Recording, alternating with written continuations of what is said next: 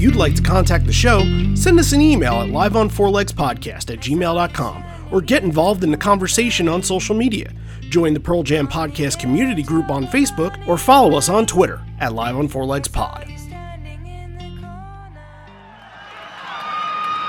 So nice to be here in the warm, cozy South.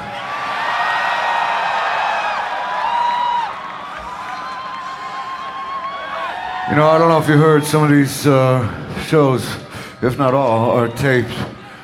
And so if anybody wants to, if they get this CD and this live performance, they should, if they want to listen back and they want to relive the experience, I suggest that they get 3 fans, really big fans, a small chair, open the freezer, open the refrigerator, put their feet in a bucket of ice, put the headphones on and let it rip.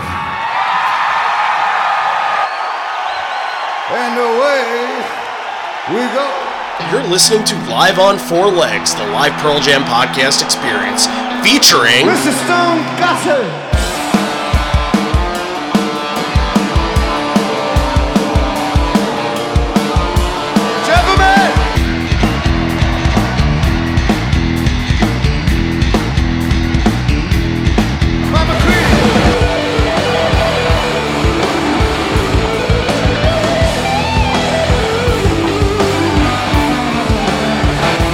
Fucking Cameron in the drum.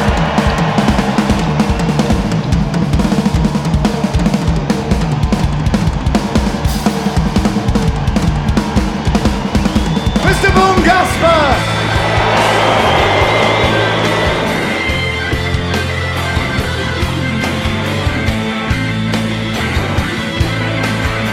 You can call me Al, you can call me Ed, you just fucking call me, why don't you?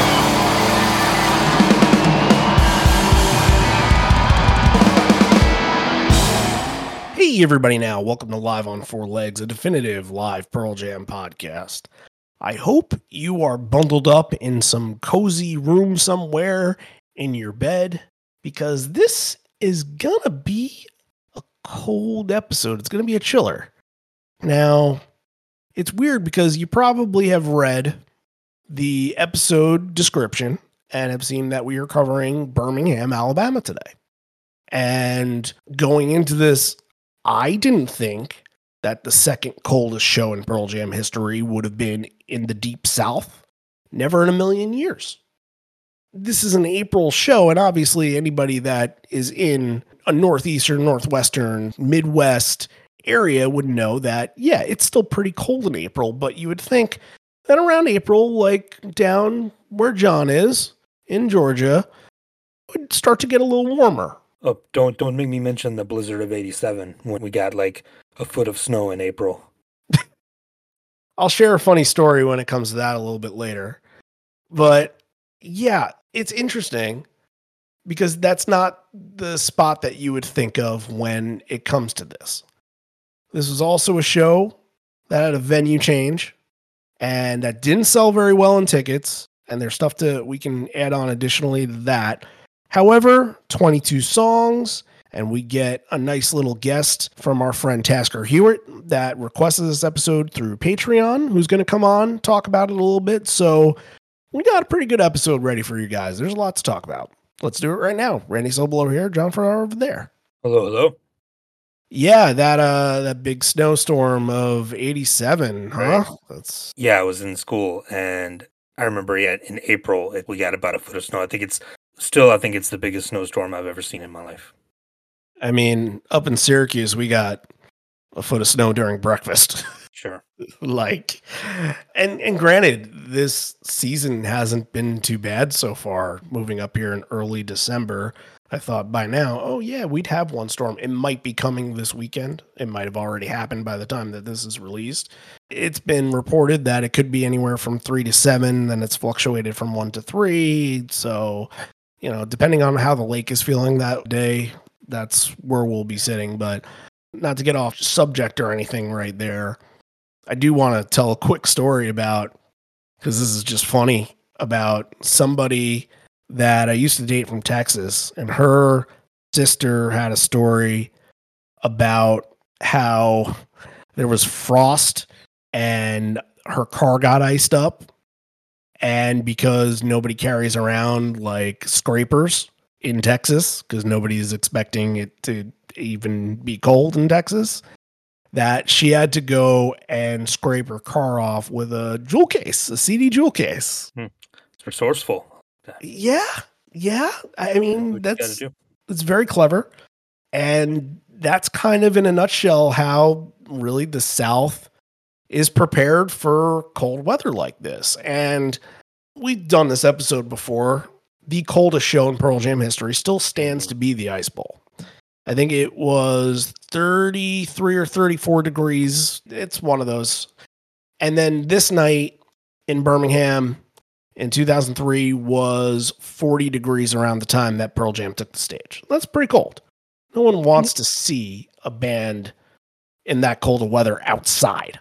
And like you said, like they specifically route these tours to avoid cold weather like this. There's a reason they don't do a lot of touring in December and January. Or if they do, it's in Australia and New Zealand when it's summertime. They go out of their way to avoid this, and it works 99% of the time. You just got surprised here. I mean, remember, they did a Calgary show in December, and that kind of bit them.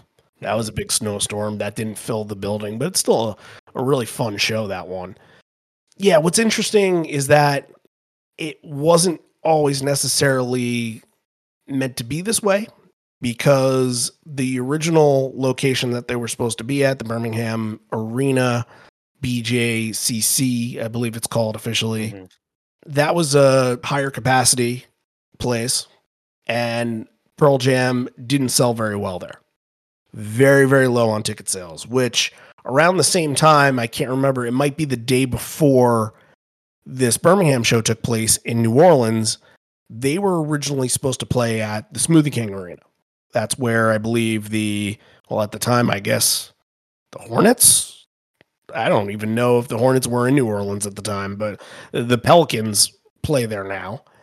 And they had to switch because they couldn't sell tickets there. They had to switch to the UNO Lakefront Arena, which we talked about a couple weeks ago when we did that 1993 show. Very, very legendary show. So this is kind of uncharted territory, and maybe a little bit of insight into, I hate to say this, but why they don't go back down there and why you might not have gotten a show in Atlanta. And I think Atlanta would do just fine. I don't think that Atlanta wouldn't sell out at all. Especially right now, I think a lot of people would travel to go to Atlanta. But a lot of people say, why don't they go to my hometown? Why can't they go here? Why can't they go there? And I think they just want to make money.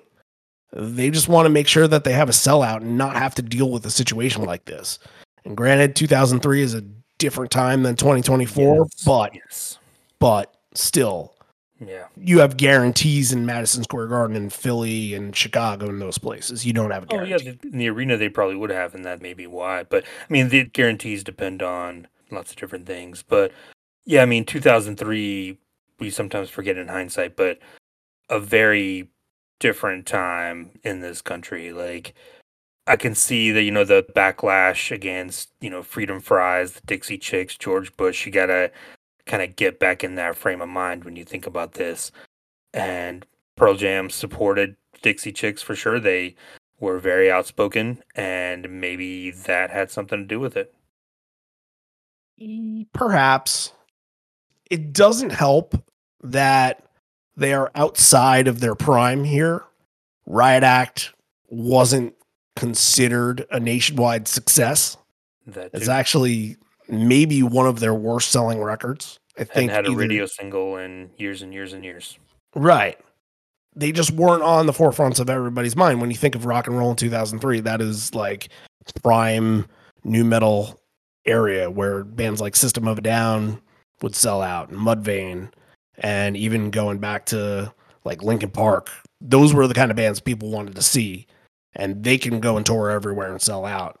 Pearl Jam was kind of in that weird territory of they're not a legacy band just yet, but they're not doing anything that anybody is seeing in real time. So They would just be going to the concert just to see a band. And yes, if you are on a specific side of the political spectrum down in Alabama, maybe some of the stories that you might hear about them or whatever bullshit that happened in Denver would detract you.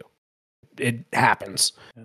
But that's how it all kind of went down. They had to switch the venue, and unfortunately, unfortunate situations happen and transition to other unfortunate situations. But with this being a 40-degree show, they still pull out something really cool. They still pull out a good one. So thankfully, we're going to talk to Tasker right here. We're going to run his interview from his profile, and he was there, and he can kind of give us that experience of what it was like in the cold and kind of what the whole night was like, because, you know, different show. They didn't sell a lot of seats, so everybody was kind of packaged in one area.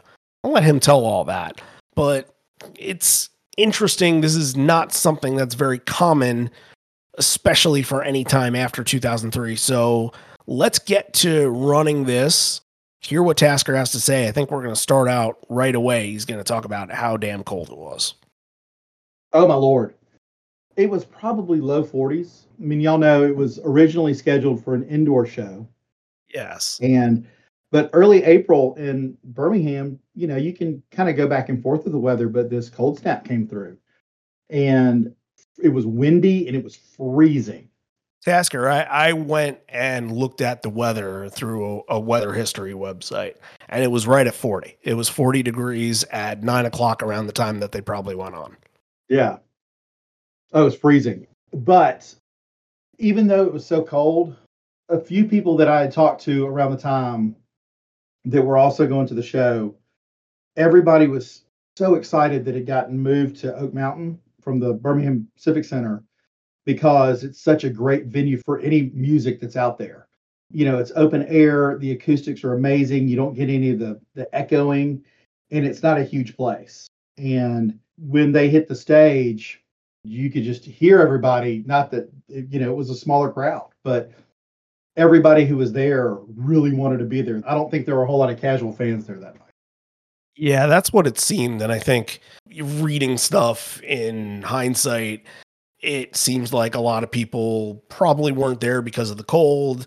And we know that the arena didn't sell very well, and that's why they had to move it here to a smaller venue.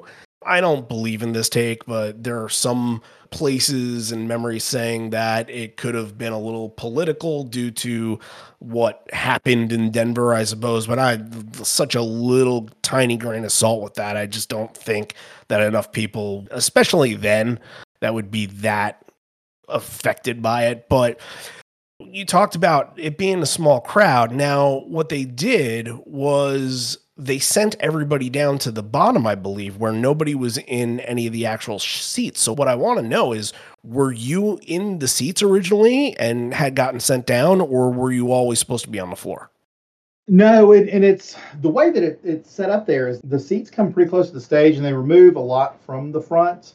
Because everybody had reserved tickets at the BJCC, they made the Oak Mountain show general admission. And so the first, I guess, kind of the floor plus the first 3 or 4 rows after the floor, all were reserved for 10 Club. I didn't get all the way down to the floor, but I got in seats that were only a few rows back. So, I mean, up freaking close. I was over kind of on the stone boom side and just had a great view the whole show. But I wish that I had gotten up there all the way. What do you remember from the performances from that night? That they didn't take a lot of time between songs. It was like they had a plan, and you know, it may have been because they were cold and they were wanting to not be out there any longer than they had to, but that they sounded tight. And like I said, the lack of probably maybe casual fans there, but just the crowd was into it. You could hear everybody singing, and just the kind of the excitement of being in a place and being cold, kind of getting into that mentality of we are all in this together. And the band seemed like they were having a lot of fun on stage and not a whole lot of stories. It was kind of just in song to song to song. And if you listen to the first, I guess, 3 songs, it was just fast paced, just one into the next, to where it almost like got hit in the face. It was coming at us so fast. Yeah, outside of those first three, the next three actually intrigue me just as much, which is Even Flow, Into Daughter, and The Better Man. And my thought of that was, Cold Night. And if you play like all Riot Act songs in there, maybe do you lose your audience a little bit? So to get everybody to feel warm, you play warm songs where everybody can jump up and down and sing and not worry about how cold it was. Was that a mentality you were going through? No, I think it's a real good take. I mean, you look at it, those three together, and how well they fit together that night. But it was kind of the first three was that hit in the face, and it was like, okay, this is happening. And then the next three was keeping everybody pulled in to where everybody really was engaged. And talk about three songs that people are going to sing along with. Mike had a killer solo on Even Flow, but yeah, Eddie had a little story in between Spin the Black Circle and Even Flow, and then just went right into it. As the night went on, did the vibe kind of change in the crowd? Did it turn into like, okay, it's cold and we need to wrap this up? Or did the vibe kind of stay the same? Did you notice anything of like, because later on, like it's a very quick encore one, a very quick encore two, and then they do the famous one note to end the show. Did you get the feeling that like, okay, we've got through this and now we just need to get out of here? Maybe a little, but and if you go back and listen to it, you can kind of hear the boos at the end because we didn't want it to stop. We were all ready for more out there. It had been a set list where they played every song really well. And when you heard Yellow Ledbetter come on, I was like, oh, this is going to be it. And then the one note, and it was like, oh, that's it, really? But from the crowd perspective, it was very much a give us more. In the moment, I don't remember thinking that, oh, they're just wanting to get out of here or anything like that. Because I felt like it had been we had a great time and felt like it was a really good show. There were several times where a lyric would be changed here or there, kind of like going back to the dueling banjos thing to really tie it into where we were. On Wish List, he said something about shining off your tractor's hood and called us, I think, Alabama. Right. So, it's a lot of fun. And then the little Sweet Home Alabama tag at the end of Yellow Ledbetter also. Sure. Yeah, I don't want to give it all up now for a conversation that we're going to lead into at the end of the episode when One Note comes up, but they didn't make a joke previously to that. It felt so random and out of the blue that it almost did feel like they were messing with you guys in a weird sort of perverse way almost. A little bit of poking. But I will say, one of the things I do remember about coming out of that is feeling how like that had been a show that was just for us. And a lot of what they did couldn't be replicated anywhere. I felt like there was good connection between the band and the crowd, like everybody on stage in the crowd, the whole show. Hope you guys enjoyed that. Thank you again to Tasker for coming on and joining us. And he was wonderful to talk to. And I recommend you guys on Patreon to go and listen to his Horizon profile episode because he did a really nice job and really good experiences too. So very cool. Thank you so much, Tasker. So what they're going to do first to kick this whole thing off, they get rid of the idea of a slow burn opener. There's no release, long road sometimes. Sometimes you just have to rip the Band-Aid off. And it's for the band, it's for the crowd. Get them going with something big where they can start jumping around, where they can start singing at the top of their lungs. And this section that's going to kick off our night is going to be Go, Save You, and Spin the Black Circle, that all share that same type of identity of just ripper songs that are going to get you going and maybe make sure you forget where you are for a couple of minutes.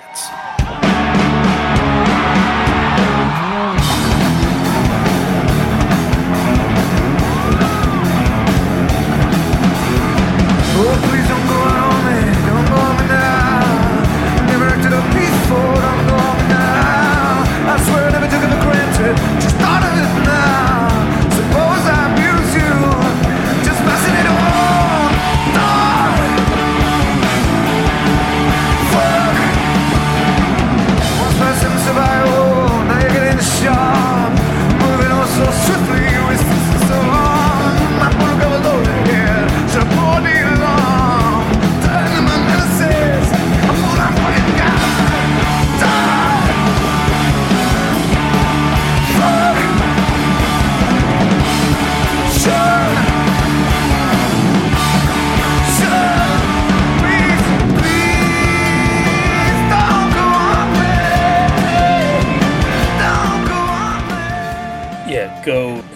fantastic opener, and it feels like it goes in spurts. Like sometimes they'll use Go as an opener, some, and then you won't see it open for a while, and then it'll come back for a few shows. I think in 2016 was the last time it really had a little. I think it opened one of those MSG shows. It did, night one. Yeah, and we got the original album intro for that too. Yeah. Mm-hmm. And then Toronto and Bonnaroo, so a few times in that little run of shows.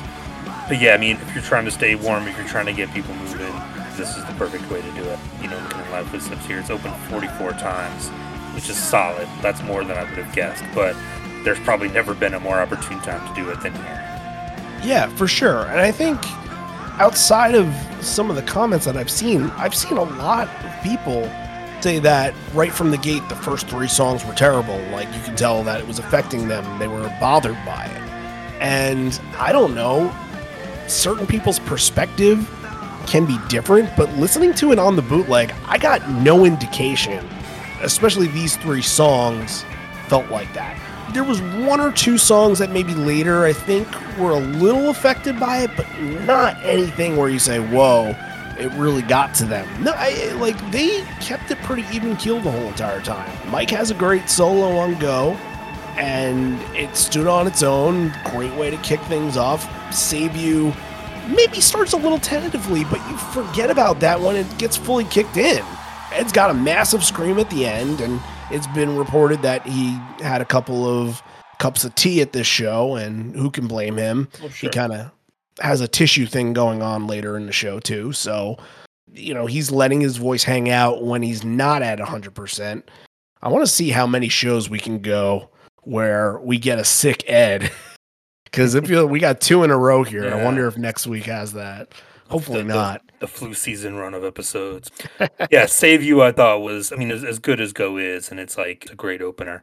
I think Save You was my favorite out of this opening set. Like I said, Ed's howl is fantastic. And then I think it's Stone at the end who takes the little lead part on at the end of Save You. It's fantastic. This is a fantastic Stone show. This is one I wish we had a video for a number of reasons, but I'm going to mention Stone many, many times as we talk about this main set and on into the encores.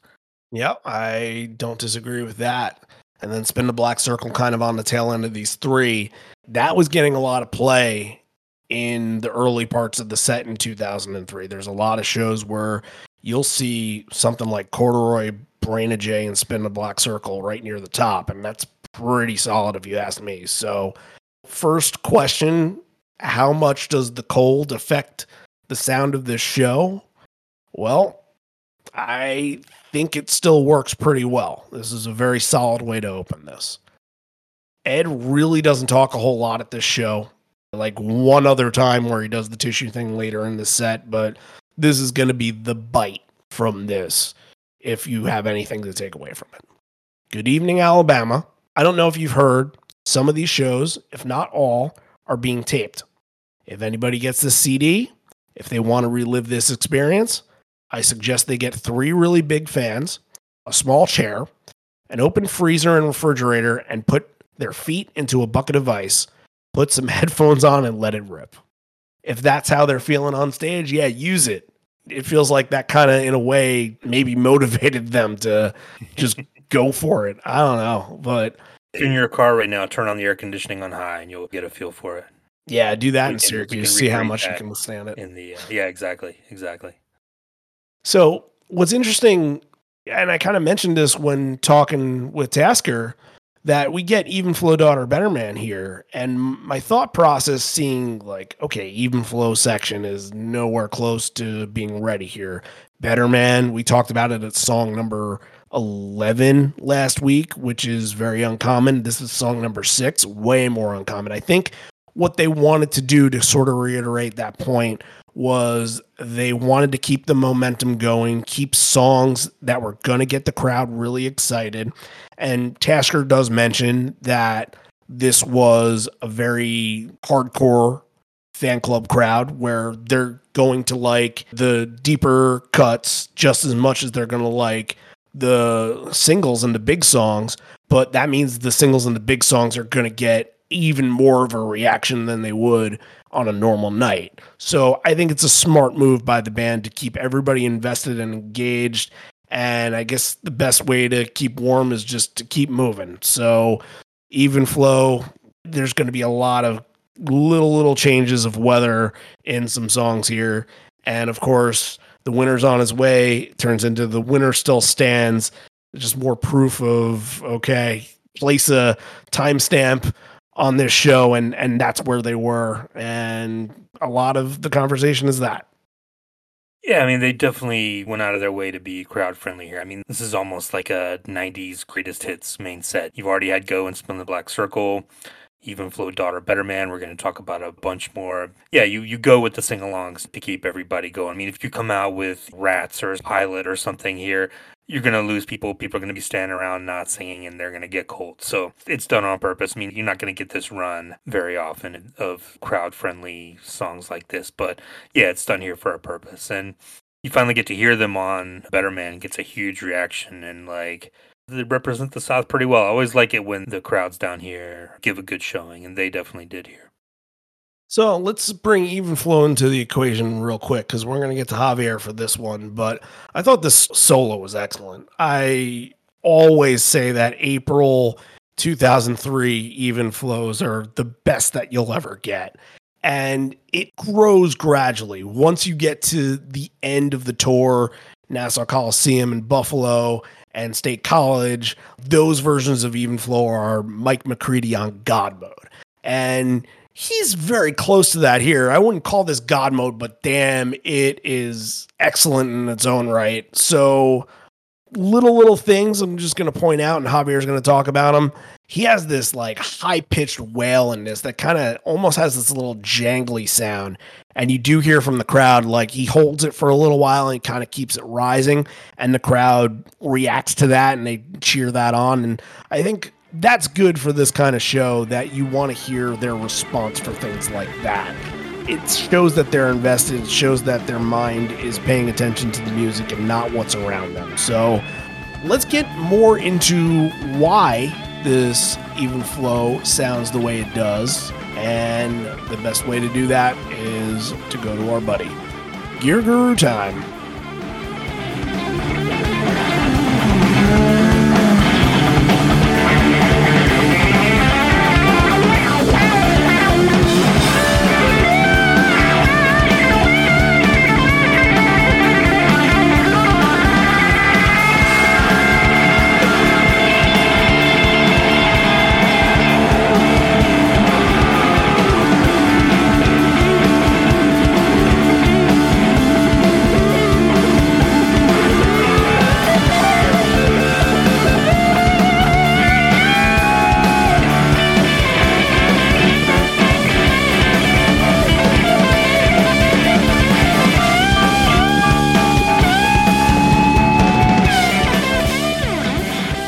Hey Randy, hey John, hey everyone on the podcast. So yeah, it's been a while. So Merry Christmas, Happy New Year's, and I really hope that you spend some time with your loved ones. But like Randy said, let's get back to the rock. So first of all, do you guys notice that this like boot had some sort of like weird sound? Like we were theorizing about this, and actually I did found some info about like the resonation or like the vibration of the strings over the top of the guitar, and that might be a cause in an effect when it comes to recording sounds in kind of like a cold environment. So yeah, that's the first thing, because they were playing 40 degrees, even though that it's not as cold, it might have an influence on the way that the air is moving through the amp because of the vibration of the strings. It's not going right over the top of the instrument, etc. So that's why you hear like kind of like a rain coming in certain songs, which is kind of weird, but I thought that we were mentioned about that. So let's go back to Even Flow. This is one of my favorite eras of Pearl Jam, 2003 and 2006. I will say that those are my two favorite ones because of the equipment, the sound that they were trying to recreate, like the first main idea that they had when it comes to like constructing new pedal boards, which is set the foundation for everything that it came afterwards. So it's kind of like a pretty cool, exciting time. So in this time, they were using Fender Bassman amps, both running the same thing. Stone was running like a Marshall head here and there, but Mike was running like ABY 1963 Fender Bassman amps. And the unique thing about this kind of equipment is you don't have that middle knob, so everything is treble and bass. And if you hear the boot, it's pretty bassy. And that high pitched sound sometimes is just the combination of the instrument with the amp that is probably right at the edge of breakup, and my theory is most likely it's going to be between 5 and 6 of that knob for the treble, because that's going to create that kind of like high-pitchy sound that you hear. Also, the other thing that you got to consider is like the amps are super low drive. They're not being very pushed. It's like right on the edge of breakup. And actually, if you hear a few of the solos, you can really hear when the boosters they kick in, because they really change the tonality and the character of the instrument, because it's quite present when they're not pushing the amps and they're not pushing the amps. Also, right before the second verse, right before the second chorus, when Mike starts the solos, please let's include the filthy fill here for Matt.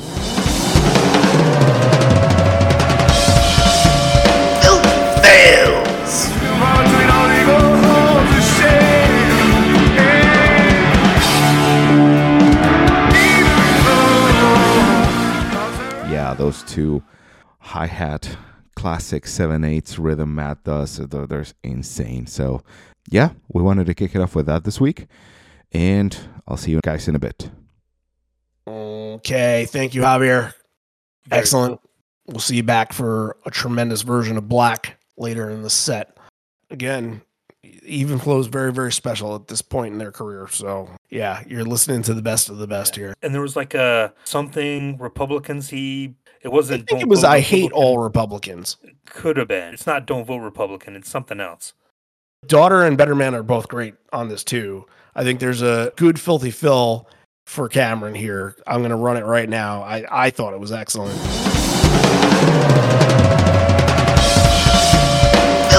Fails.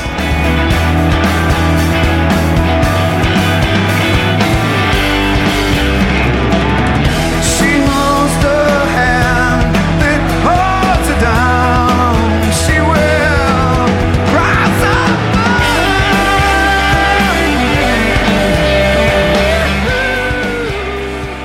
Ed's going off on this tag, like he's doing a lot of hey. He's kind of doing a little bit of that, and that's bleeding over into some other vocal runs that he's doing before getting into Androgynous Mind.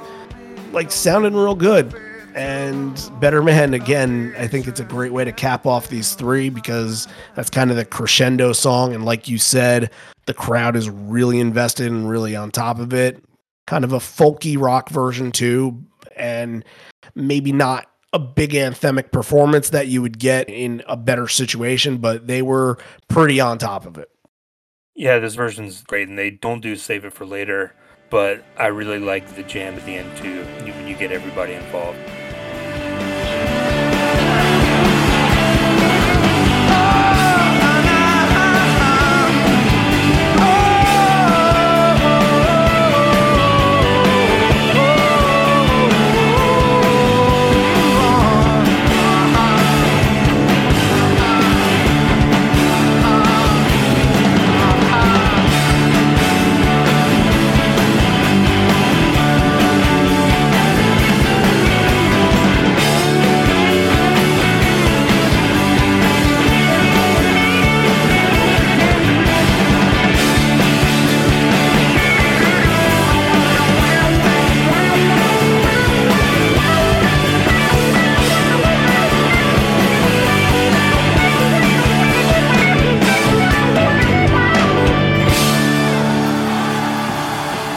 The next combination here aren't songs that really blend like peanut butter and jelly, I suppose, because they're completely different species, essentially. It's Not For You in a Small Town. If you're thinking to yourself right now, they couldn't have ever done this again, right? Well, I wouldn't call this that rare of a combination.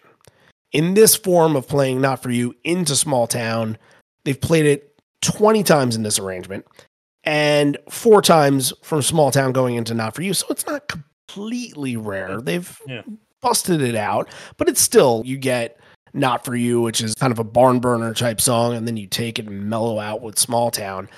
And Not For You is kind of transitioning at this time. It's not going to be an aggressive song anymore. It's going to have more of a fun vibe to it. There's no call and response in it, really.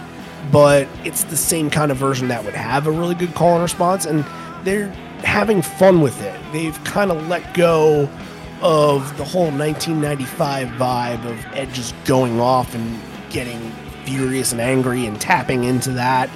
And I think this is a Stone one that you might want to mention too, right? Of course. I mean, this version just grooves, I think, and that's all Stone Gossard. And then the Stone solo on this is amazing as well, just super fluid and super melodic, right in Stone's wheelhouse. But yeah, I got that too. Like, you lose the anger, but you gain like a groove and like a vibe, like you said, and like it's a different version. I think this is unique to this time because later in the year, Sleater Kinney enters the picture, and you start getting Modern Girl pop up shortly after this. So these versions are cool. It's an interesting point, but yeah, this is all about Stone Gossard. So Ed Wood intro a little bit into Small Town and tells everybody this one's for you, which when you're thinking about Birmingham, Alabama, and maybe the surrounding towns around Birmingham, rather small, I would assume. I've never been to Alabama, but you have. Been there more than I'd like to admit. But yeah, he says this one is for you, as if the yes. That's what happens when you read things. Sometimes you don't get the right intonation, but yeah, it's for you. There's good singing on Small Town, and it's very uplifting, anthemic, and feels like almost in a way driven more by Cameron than Stone. Because when Stone drives it, I always feel like it's a little bit more campfire-y, that they're kind of working off of his strumming pattern, what he's doing. And then when Matt drives it, he kind of takes it to another level where Ed is really able to elevate his voice, where the band kind of has to get pushed and reach his level. And I thought that this was a Cameron song, that the version kind of went with the way that he was feeling at the moment. There's different versions of Small Town. Sometimes you do get the folkier version, and sometimes you get these more kind of anthemic, rousing versions. It felt like almost you're at a revival or something. Like, this felt like they were trying to just lift everybody up. I mean, Small Town, another big sing-along for people. So yeah, it makes sense that it's right here in the middle of the set. All right, we're getting, there's only 4 Riot Act songs in the set, which is understandable, but 3 of the next 4 are all going to be Riot Act. It's going to be Love Boat Captain in the Corduroy, and then we're going to get, after that, You Are in the Thumbing My Way. Love Boat Captain is excellent, and you think about the conversation that we had before. Love Boat Captain, new song, but keeps you invested, and then quickly going back into a song like Corduroy that's, again, going to have you going. So they're still thinking about this, and the rest of the main set is going to play out in the same way. It's smart. And I also love in this version of Love Boat Captain, Ed's doing the just one word, I still believe, it's love. And then kind of when they're in that little break, he's saying, ever heard of it? And the crowd reacts. He said, I know you have. The crowd reacts to it pretty well. So this version has some passion behind it, and Mike sounds really, really good. The crowd reacts to it really well. Yeah, I love too how at the time it was one of the new songs, but here, like, it fits in with these huge sing-alongs from the 90s. He gets the crowd in on it at the end, so lets him take it a little bit. But Corduroy for me is the one from this section. I love this version of Corduroy. It's right at 5 minutes, which is long for the timing. We have those 95 versions, which can stretch out to 6 or 7, and then now you have the modern day versions, which get to that as well. But this version of Corduroy I thought was unbelievable. The ending is amazing. I think, again, Stone sounds like he's got like a delay. He's running a delay on his guitar, and just adding so much, like there's so much going on at the little jam in Corduroy. I thought this was excellent.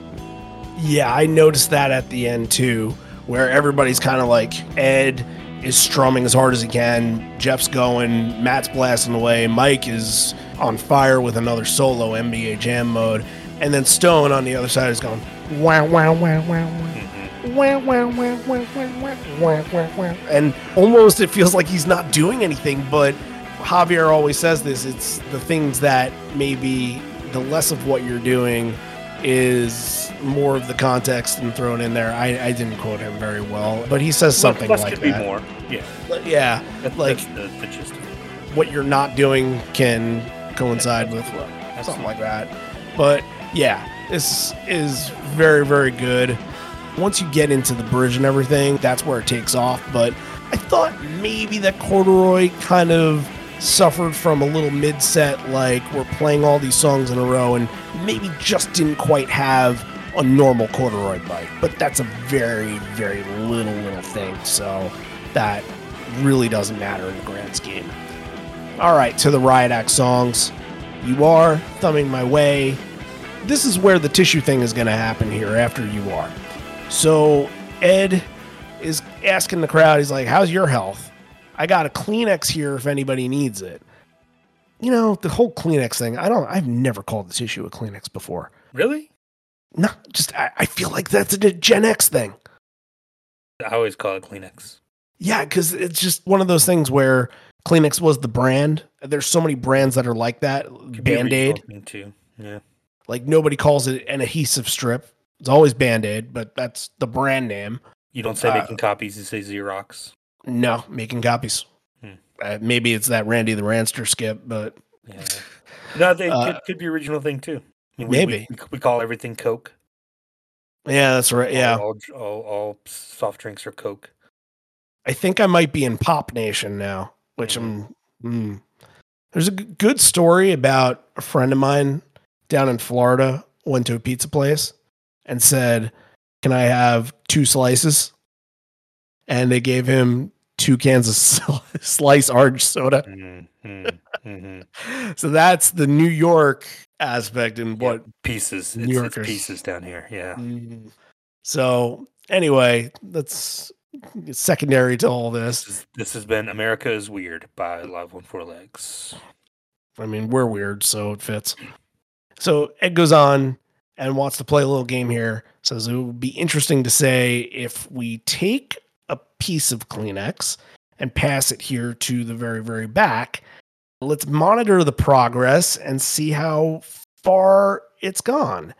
And as he's passing back, he's kind of looking towards the back and people are passing. He's like, okay, feeling pretty satisfied by it. So Thumbing My Way kind of becomes the tissue passing song, I suppose. What a freaking weird thing to do at a concert. And it's not the last weird thing from this show that you wouldn't expect from a concert, but you got to be thinking like some asshole out there may want to blow his nose into that and throw it back. Yeah, you someone's know? not paying attention and gets handed, oh, thanks, I needed this, and just goes for it. Right. But yeah, I thought for sure he was going to change the lyric to I'm blowing my nose back to heaven. I was waiting for it, but I mean, out of all the Riot Act songs, you know, we talked about how great Lobo Captain was, but I think Thumbing My Way is the best one from the new record. Listen to what Stone's doing here. It's fantastic. Just driving that thing and anchoring it and giving that perfect vibe to it. Just a fantastic version as well.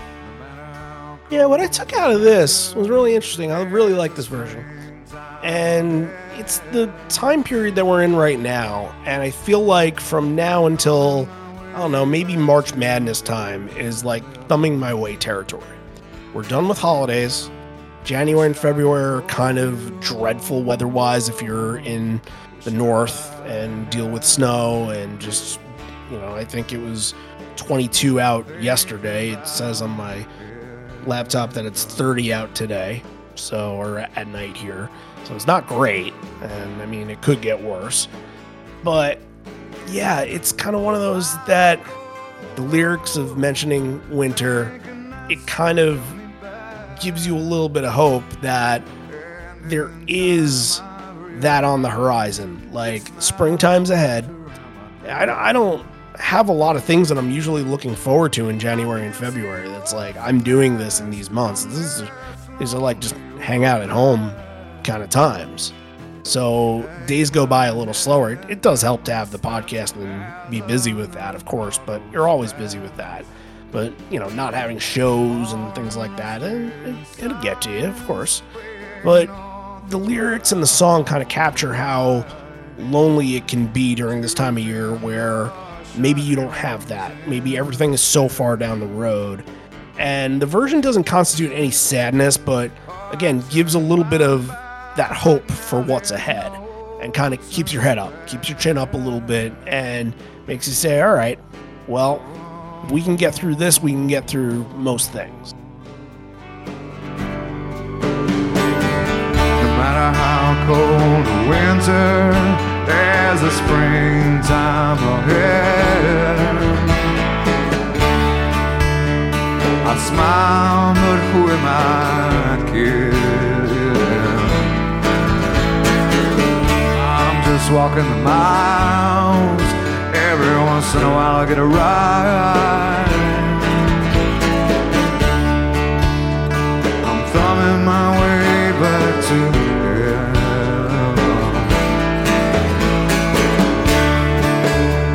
I'm thumbing my way back to heaven.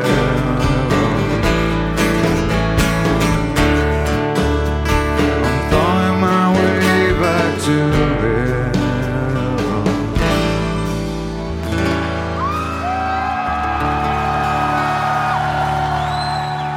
I just wanted to bring that up because it's a very relevant song to the period now. And I think a lot of people will post that, you know, no matter how cold winter, there's a springtime ahead, and everybody relates to it. It is kind of across the board. One of the very few things that we can all relate to and share is weather. So Again, one of my favorite kind of underrated Pearl Jam songs. Like, I'm so glad they brought it back in Austin last year, and I hope it comes back again. I'd love to hear it someday. going back to the tissue, Ed asked for the lights, and he wants to see how far this thing went. A little science experiment that he put together. And I'm guessing that he probably has no idea where it went. And he's just kind of laughing. He's like, I need a bigger Kleenex. So Got through the whole song. If he can't see it, I'm guessing it went pretty far back. sure.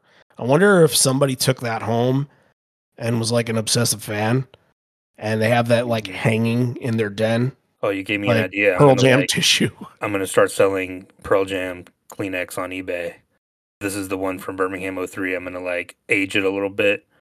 You can get an idea. I mean, there are all sorts of weird things if you get a hand on them at Pearl Jam. So, like, I know the guy that got the ukulele that Ed smashed The from Smash one, yeah. I don't St. Louis. know. Yeah. You know, what if somebody got a hand? Remember the guy that got his dreads shaved Yep. to get Brandon J in Spokane? Like, what if somebody had a piece of that and just like kept it as memento? Like, people keep wine bottles, and wine bottles is understandable. That's like a cool thing to put in a room and has a funny story. But these little things, like, yeah, they might have some significance. But if you're 20 years down the line and you're moving from place to place, you're probably not keeping a Pearl Jam tissue. That's probably the second thing I'd throw out. But people can be attached. Look, this is coming from somebody that kept confetti from the Rangers winning the Eastern Conference and going to the Stanley Cup. So it keeps some weird shit too. And it's not like it's in a dresser somewhere. It's not like I have it hanging up or anything like that, but still weird. Given a Fly and Wish List, back-to-back Yield, and honestly, 3 or 4 Yield, that's going to end your set. Given a Fly starts off a little bit slower than usual, and for some of this, you can kind of hear getting frozen a little bit. Yeah, you kind of hear an echo in Ed's voice, and this grows and kind of matures and really gets to the place where you want it. And I think it does come from Stone. He has a very simple part transitioning into the second verse.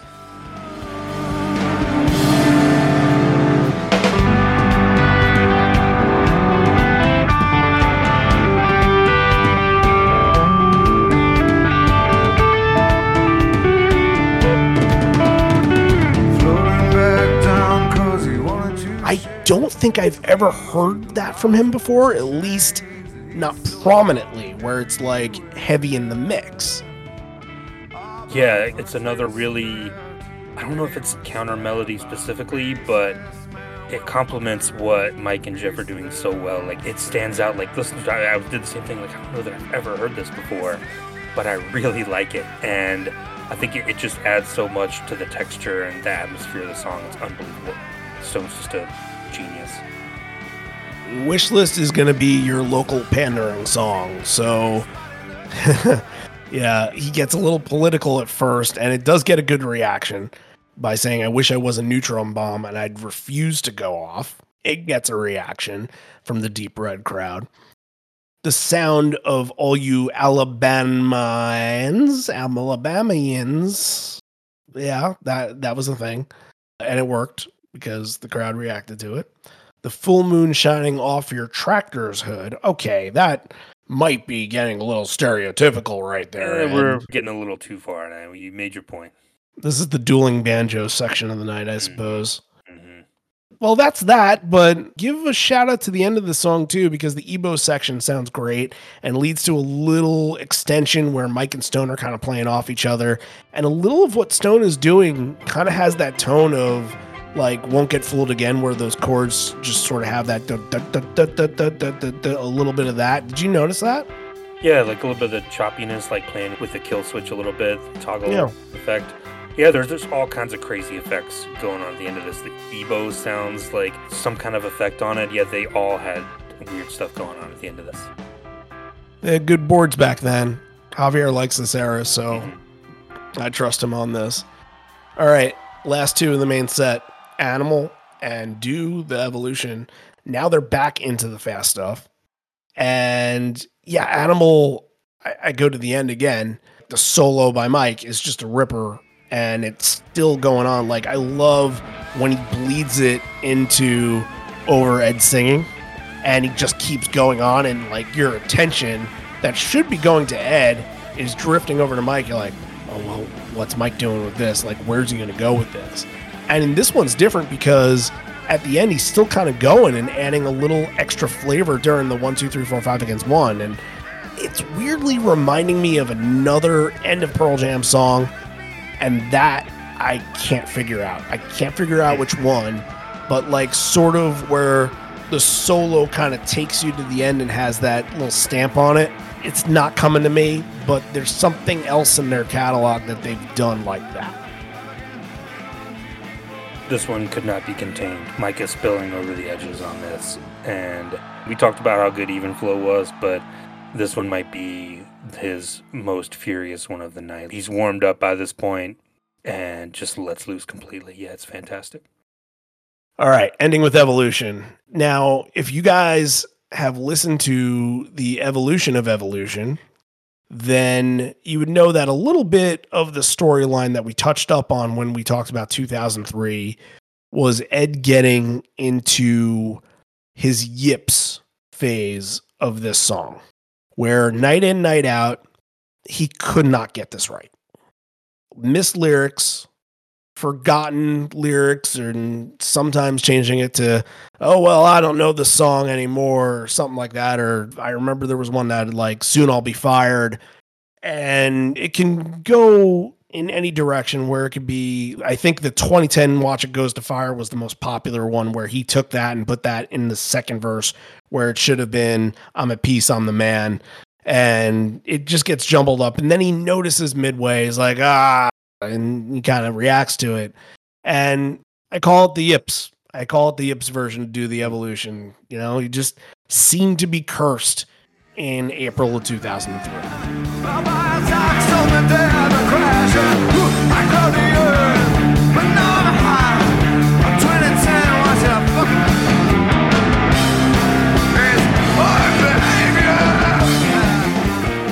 Yeah, this was the time that all that was going on. I think there was one, like, was it Tampa maybe, that was really bad, but this one feels a little better than the ones around it. It feels like he managed to get through it. And this is another one where Stone gets a shout out as well. I mean, for good reason. Stone's having a great show, but this is one of the ones where he kicks over and says, admire this guy, his name's Stone. Yep. And honestly, this is really the first time where I feel like Jeff was in the forefront, where I really got to hear the bass line in this bootleg. And maybe it's because I'm always listening for it that it felt more prominent, but weirdly, it's one of my favorite bass lines, and Jeff didn't write. Again, it's Stone. So, but it's one of my favorites. I love how it just bounces all over the place. It zags when everybody else is singing. It's really cool if you listen to it. They do those counter melodies very well. Mm-hmm. All right, well, now we're at the encore, so let's pause for station identification and talk about a couple things. Let's thank one new patron for this week, Rocco Paulino. He joined on the Gig Leg tier, so that means he gets an episode of his choosing. And he's already requested the episode of his choosing, which we had already put it on our schedule anyway. So everybody wins. Everybody wins in this scenario. So thank you, Rocco, for joining in on that. And we posted something this past weekend.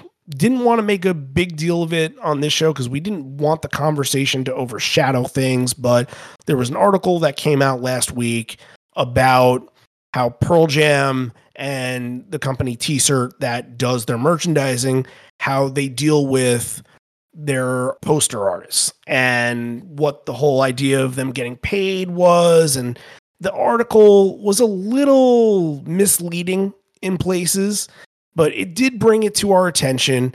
And we wanted to clarify things on like actuality of like what they are getting paid instead of what the article kind of insinuates, because it really only comes from one angle, but it's an interesting conversation.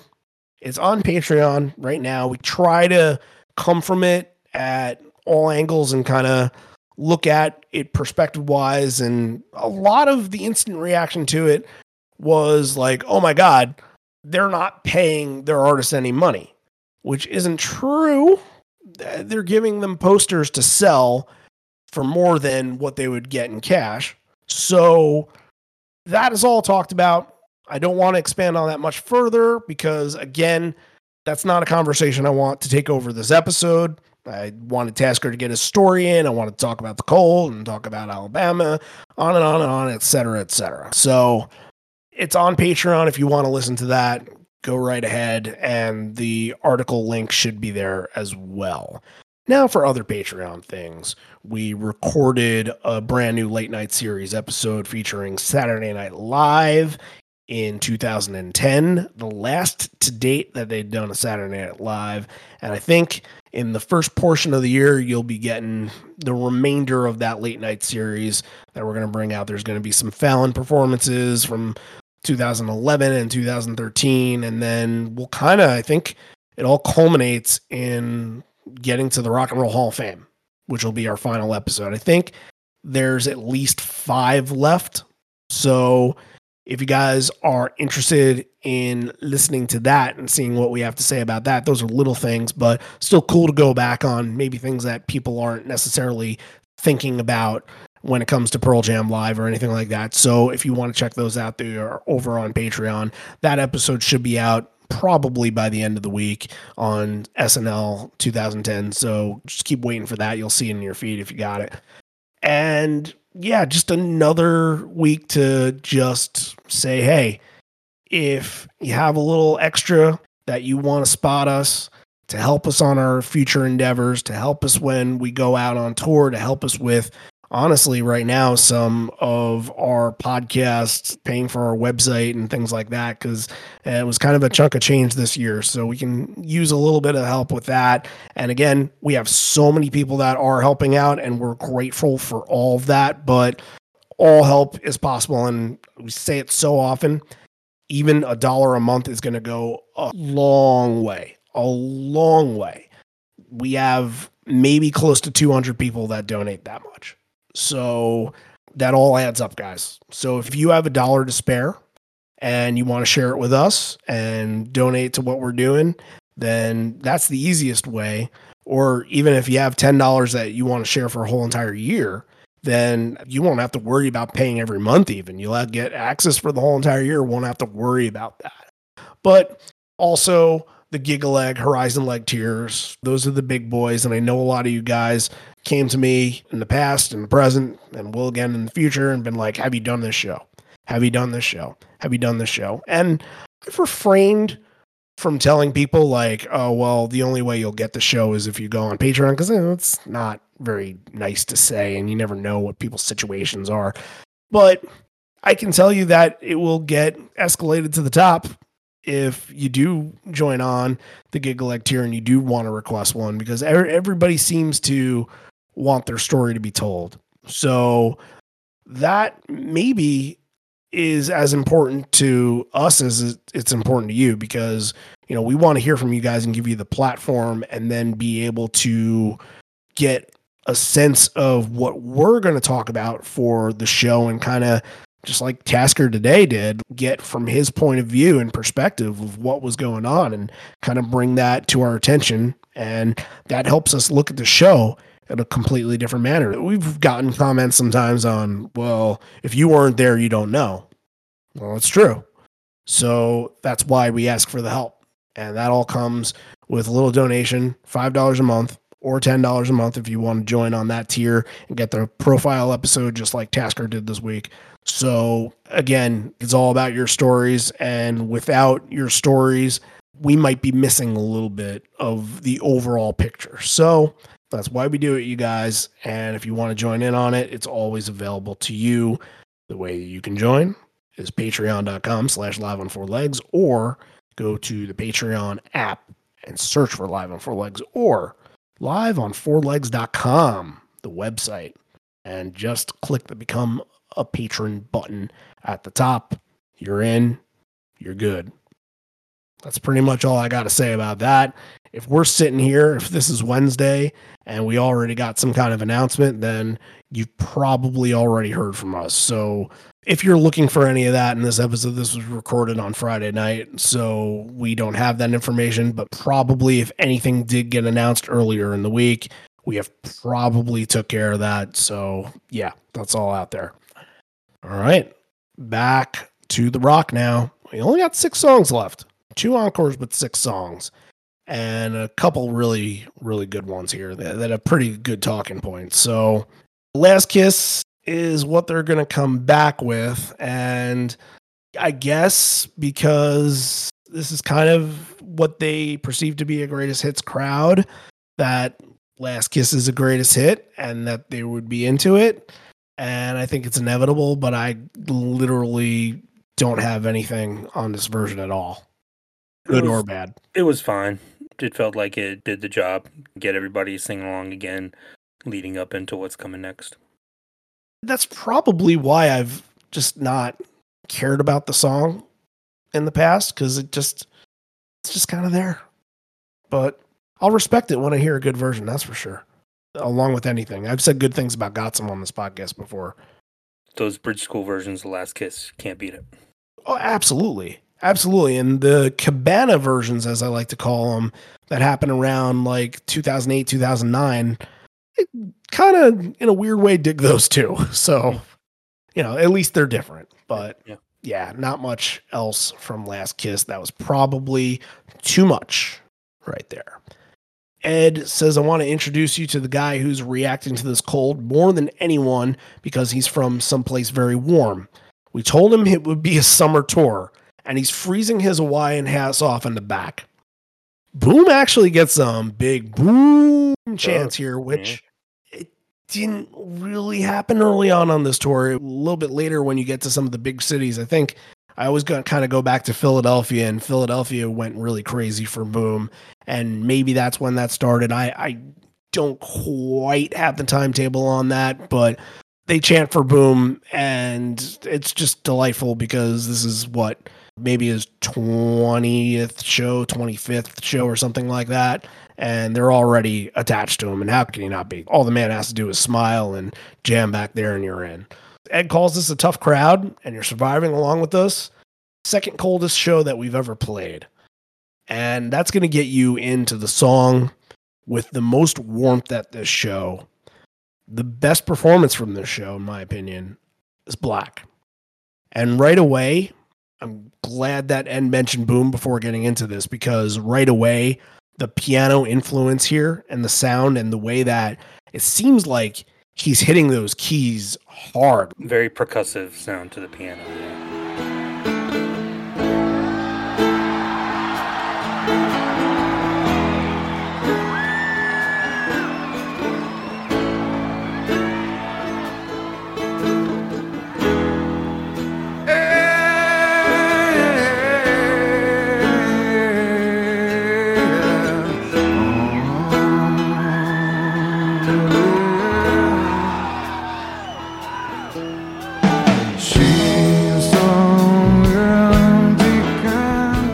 Kind of like the era where Stone is playing that little lighter guitar, and I've been told it's not a Gretsch, but I always equate it to the Gretsch sound.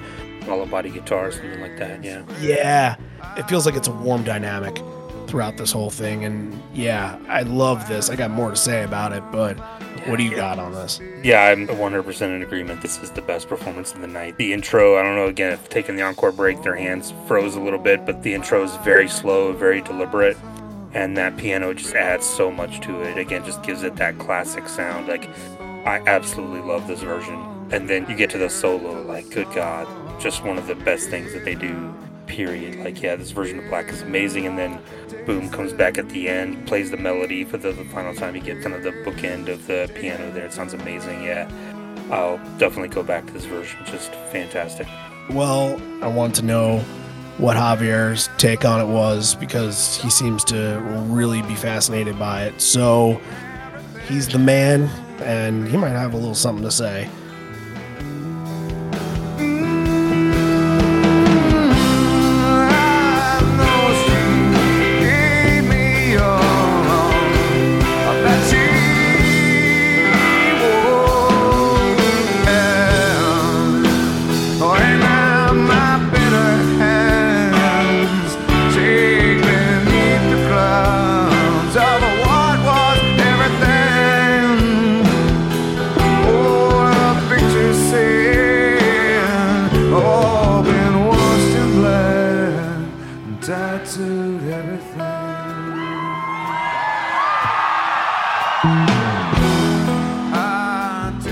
Who doesn't love the song live? And I know that right now it's one of John's favorites when it comes to a live setting and a live performance. Something pretty interesting about 2003, the resonator guitar. This is a national resonator guitar. Resonators are pretty unique. Why? Because all those little metal cones and all those things that you see in the front actually is not a design thing. Those are little spun metal cones that they're placed inside the body to make the guitar louder.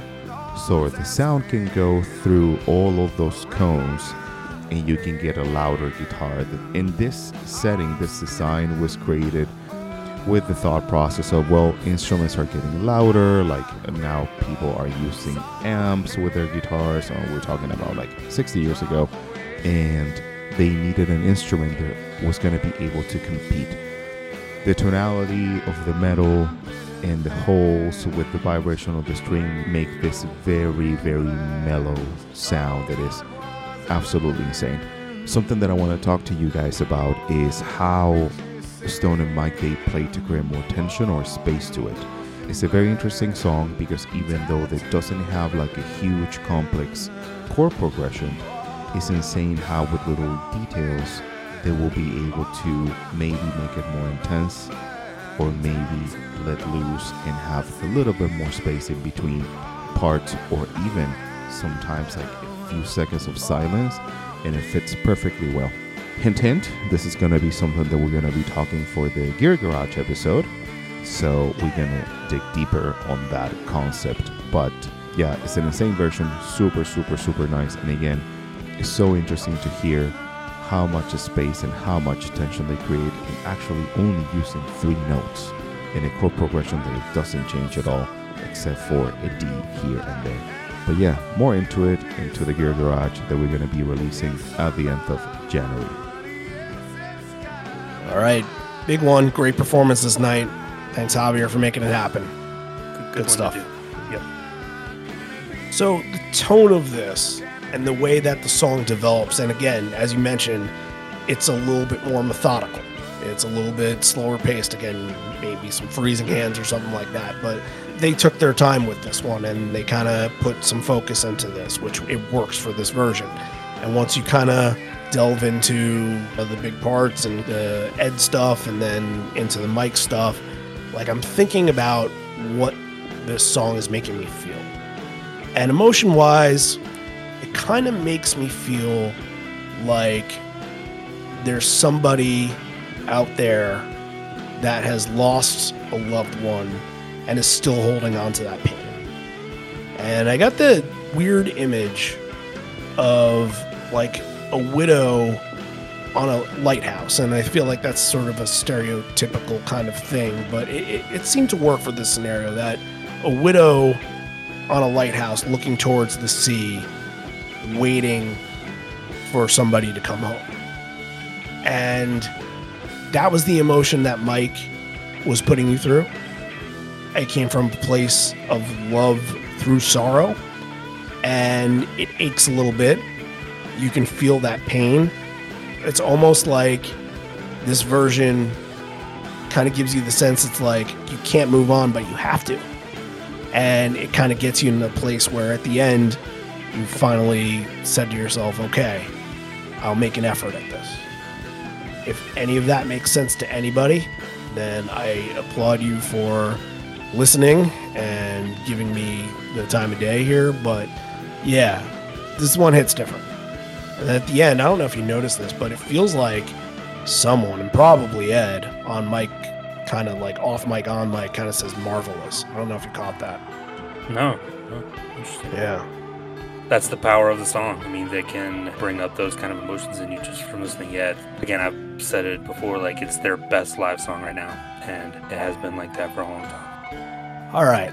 Alive is going to finish off this section, and I feel like it was a coming together with the crowd.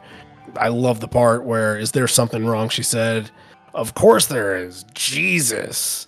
And he's getting into it. The us, you're still alive. Them knowing the situation, the crowd knowing the situation, and them going through the whole thing together, and it being a celebration of the moment. That is the perfect kind of Alive. It also has a little bit of the idea of, hey, we kind of conquered this night too. A bonding moment between crowd and band. And that's what Alive should do to you every single night. Bond you guys together and make an imprint on you that this was what our night was. Yeah, it felt like this was them starting the celebration a little bit early. Like, instead of saving Alive, let's do it here. Give these people something who've waited out here in the cold, sang along with us, gone through this ride, been a part of the show, passed Kleenexes back and forth. This felt like, let's treat for them. Like, let's do this here, have it be the celebration, and then we'll come back and have some fun after that. Mike tags a little voodoo child at the end of that, and that'll set you up nicely for Encore 2. So here, Ed kind of says you got the guts, we got the action, and they're going to go into 2 covers before getting into Ledbetter and something else that we'll spend a little time on. But Soldier of Love, it had been a year and a half since they played it. I believe that's Bridge School in 2001 was the last time before this one. And you can hear Jeff sort of noodling around with it in the beginning and trying to figure it out on the fly. But they get into it, and right from the top, first take, they can't quite seem to get on top of it. So it needs to take 2. And take 2, we're in, we're good, and they're on it. But here's an observation that I think I might have had. Did you catch a little crowd singing in this? Like emphatic crowd singing? Yeah. Every time that he does the lay down your arms, you can hear the crowd on top of that. 'Cause my love, baby, has a choice you ever had. I'm a soldier of love, that's all to me. Lay down your arms and love me, please believe. I don't think I've ever heard that out of this song before. When you get to the end, he stops and they do the little cha-cha-cha at the end. Like, Right. they kept it going. Yeah, that was fun. Yeah, cool and underrated cover. Just throw that out there. Underrated cover. So, Should have been the bigger hit. right, you did get both of them from this show. So, which is interesting. I wonder how much they did that after 1998. Probably not a whole lot, because Soldier of Love, this was the 17th out of 22nd version of Soldier of Love. So, yeah, probably not many. Leaving Here is going to follow up on that. Also gets to a bit of a murky start. They hadn't played that one. Yeah. It's a fucking train wreck. Yeah. And played in about 7 months. I guess it's a little less of an excuse, but cut to the solo section. I think it's Jeff, Ed, Boom, Mike. Boom being in on solo. And Boom's very audible in this in general, which is a lot of fun. I love Boom getting in the rotation there. For sure. But it's just kind of, it's fun. Doesn't matter if it's a train wreck or not before saying goodbye. It's a crowd favorite. Just good stuff setting you up for Ledbetter. So this is where things get interesting. Let's start with the song. Ed, in this era, as many of you know, he was prone to changing lyrics to fit what was going on in the world and the Iraq War. And a lot of the times, the big lyric change that you'd hear is, I don't know whether he's coming home in a box or a bag. And there's little things. I think it's usually improv on the spot where he's thinking about it. Along with some of that here, it turns into, and of course, the last song of the night has to be a reference to the weather. So he references the cold by saying, it was almost awkward. He's like, we all got to leave sometimes. I don't know what he was going for there. And then near the end, he does a little like, too cold to stay. So it's a theme. You did it in wish list and you mention it every time you had to talk. So I think when he talked before Black, he said something like, oh, we don't have many left.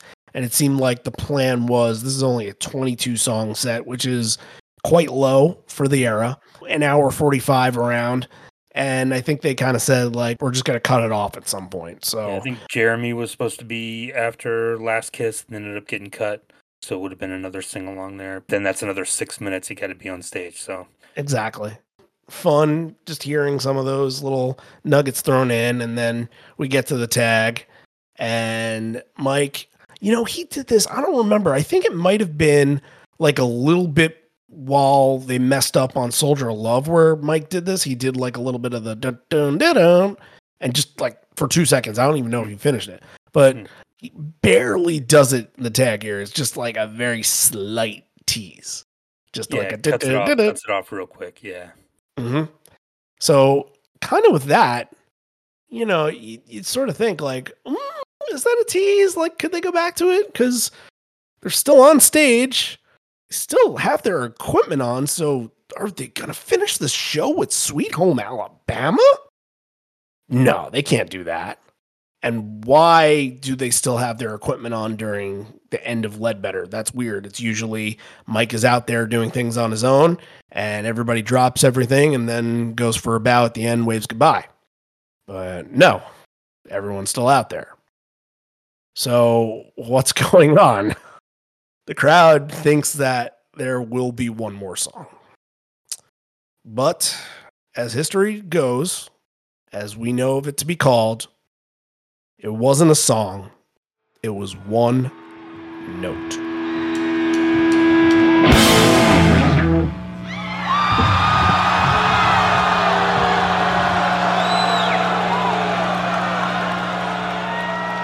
And then they walk off into the distance without saying goodbye. The debut of One Note, if you will. I don't even know if I will. I do want to quote Five Horizons here. It says, at some point during Yellow Ledbetter, Stone talks to Jeff, who begins laughing, and Stone is hysterical. Stone then talks to the Tex, and the rest of the band still laughing. As Yellow Ledbetter concludes and talks about Sweet Alabama, and the band remains on stage with Matt stretching, and the band appear to be discussing the next song to play. They take their spots. There's some feedback off Mike's guitar, 4 clicks from Matt, and a single loud chord, and the band quickly waves goodbye and exits the stage, much to the dismay of the crowd. So there's a couple of things here. I wonder if Stone went over and talked to Jeff and they were talking about Sweet Home Alabama. But then it feels like maybe Jeff talked to Mike and like, hey, maybe do this. I know you can pull it off. Maybe they thought that would, but then why would he go talk to the Tex about it? That's strange. I wonder if they had something planned. Or maybe he's doing like, let's just come out and play one note and be done because it's fucking cold. But if you're in this crowd after Ledbetter, they definitely build it up. Like there's still a build up on stage. Like they mentioned, you see Matt kind of stretching like, okay, I'm getting ready to play a song. There's the feedbacks coming off. You're like, okay, we're going to get maybe an Indifference or maybe a Baba O'Reilly, Rockin' the Free World. And then before you even can finish that thought, boom, it's over. And you hear some like wait, what? No? There's some confusion and anger in the crowd, and I get it because they'd never done anything like this before. There's never been like a tease like this in the show that wasn't paid off. And I get it, but it kind of became more of a thing in Mansfield. But this one is strange. Yeah, and I get what the joke could have been. If they decided to turn it into something, it probably would have happened within the set. And if Ed came out and said, Oh, we got to go through this real quick tonight. Some of these songs might last 1 second. There you go. That's all the lead in you need, and everybody gets it. And then in Mansfield, right before doing it, he's like, we've done every song. Let's just do burp. And I think like he goes or something like that. Yeah. And that's it. And then they end up doing they had said all, then we could have called it a Descendants cover. Hey, that's what I said on the Mansfield episode. Stop stealing my line. Well, whatever. I was a Descendants fan when you were a baby. No, all. Yeah, no explanation. And Ledbetter was a lot of fun and spirited. Like after a show where, again, going back to a live, it's like, yes, we did it. We all did it together. This was a night for all of us. And under the circumstances, from the ticket fiasco to moving venues to now playing in one of the worst weather condition shows that we've ever done to this point, like it almost is a slap in the face. I won't say that it is, but it's almost. Would you have been upset if you were there? Would you have left mad? I would have left confused. Yeah. Knowing me, I would have gone full, oh God, what's the thing from Always Sunny where he's like trying to find the person if they work at the place where they're working, and it's a conspiracy thing where he's like, this person does not exist. Like I would have been all over that with like trying to figure out what the hell from early in the set could have led to that and all that. I would have just been racking my brain the whole ride home figuring that out.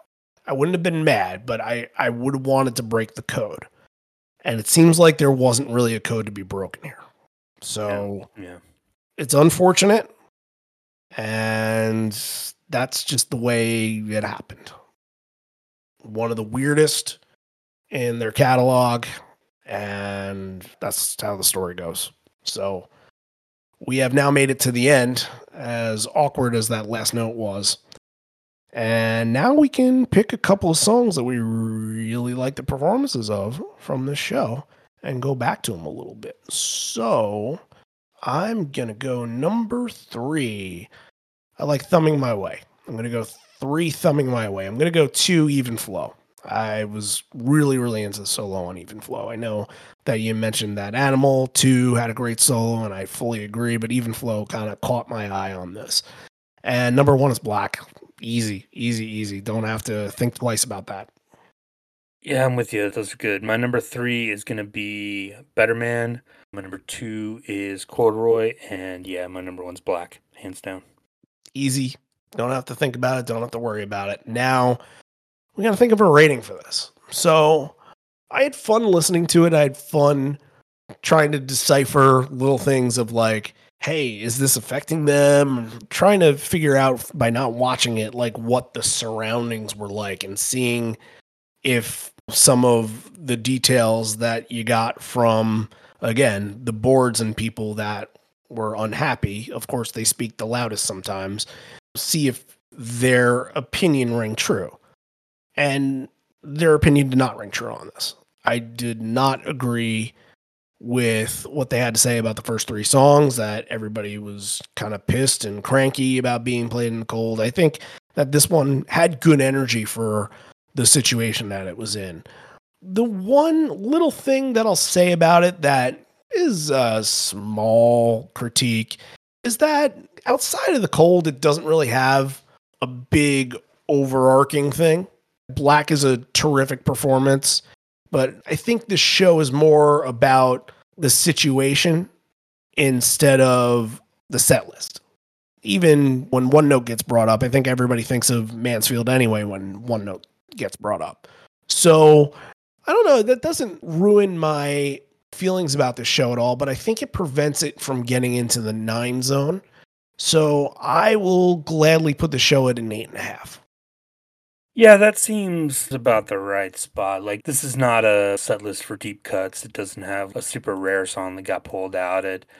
But it does have some really great performances in a situation that could have gone south. Like, we talked about that with Ice Bowl, too. Like, you have to give them credit for making the best of not a bad situation, but like an unusual situation for them. These are unique circumstances that the show is played in. Like we talked about, they usually go out of their way to avoid this kind of weather when they're playing, especially outside. And bad luck that the indoor venue didn't work out and had to move it outside. But so close to giving this one a 9. Like that version of Black, absolutely love. Talked about it. Like, even your 2, like Even Flow and Thumbing My Way, should have been your top 3. Could have gone with those easily. The one note thing it has, like the stories are good. The Kleenex story's good. The open the refrigerator and let it rip story is fun. But yeah, I think I'm right there at 8.5 too. Hey, that's pretty good.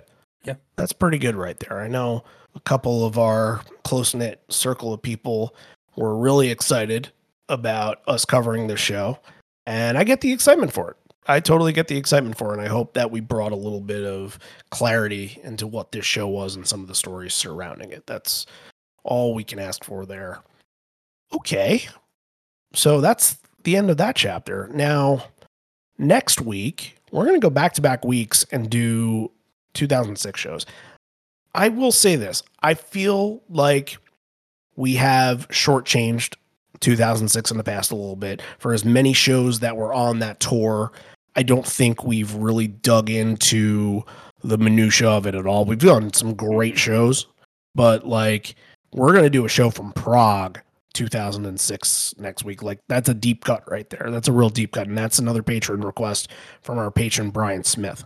So we're going to look at that one. I know nothing about this show as it stands right now, not even the opener or the set list. MFC opener, how about that?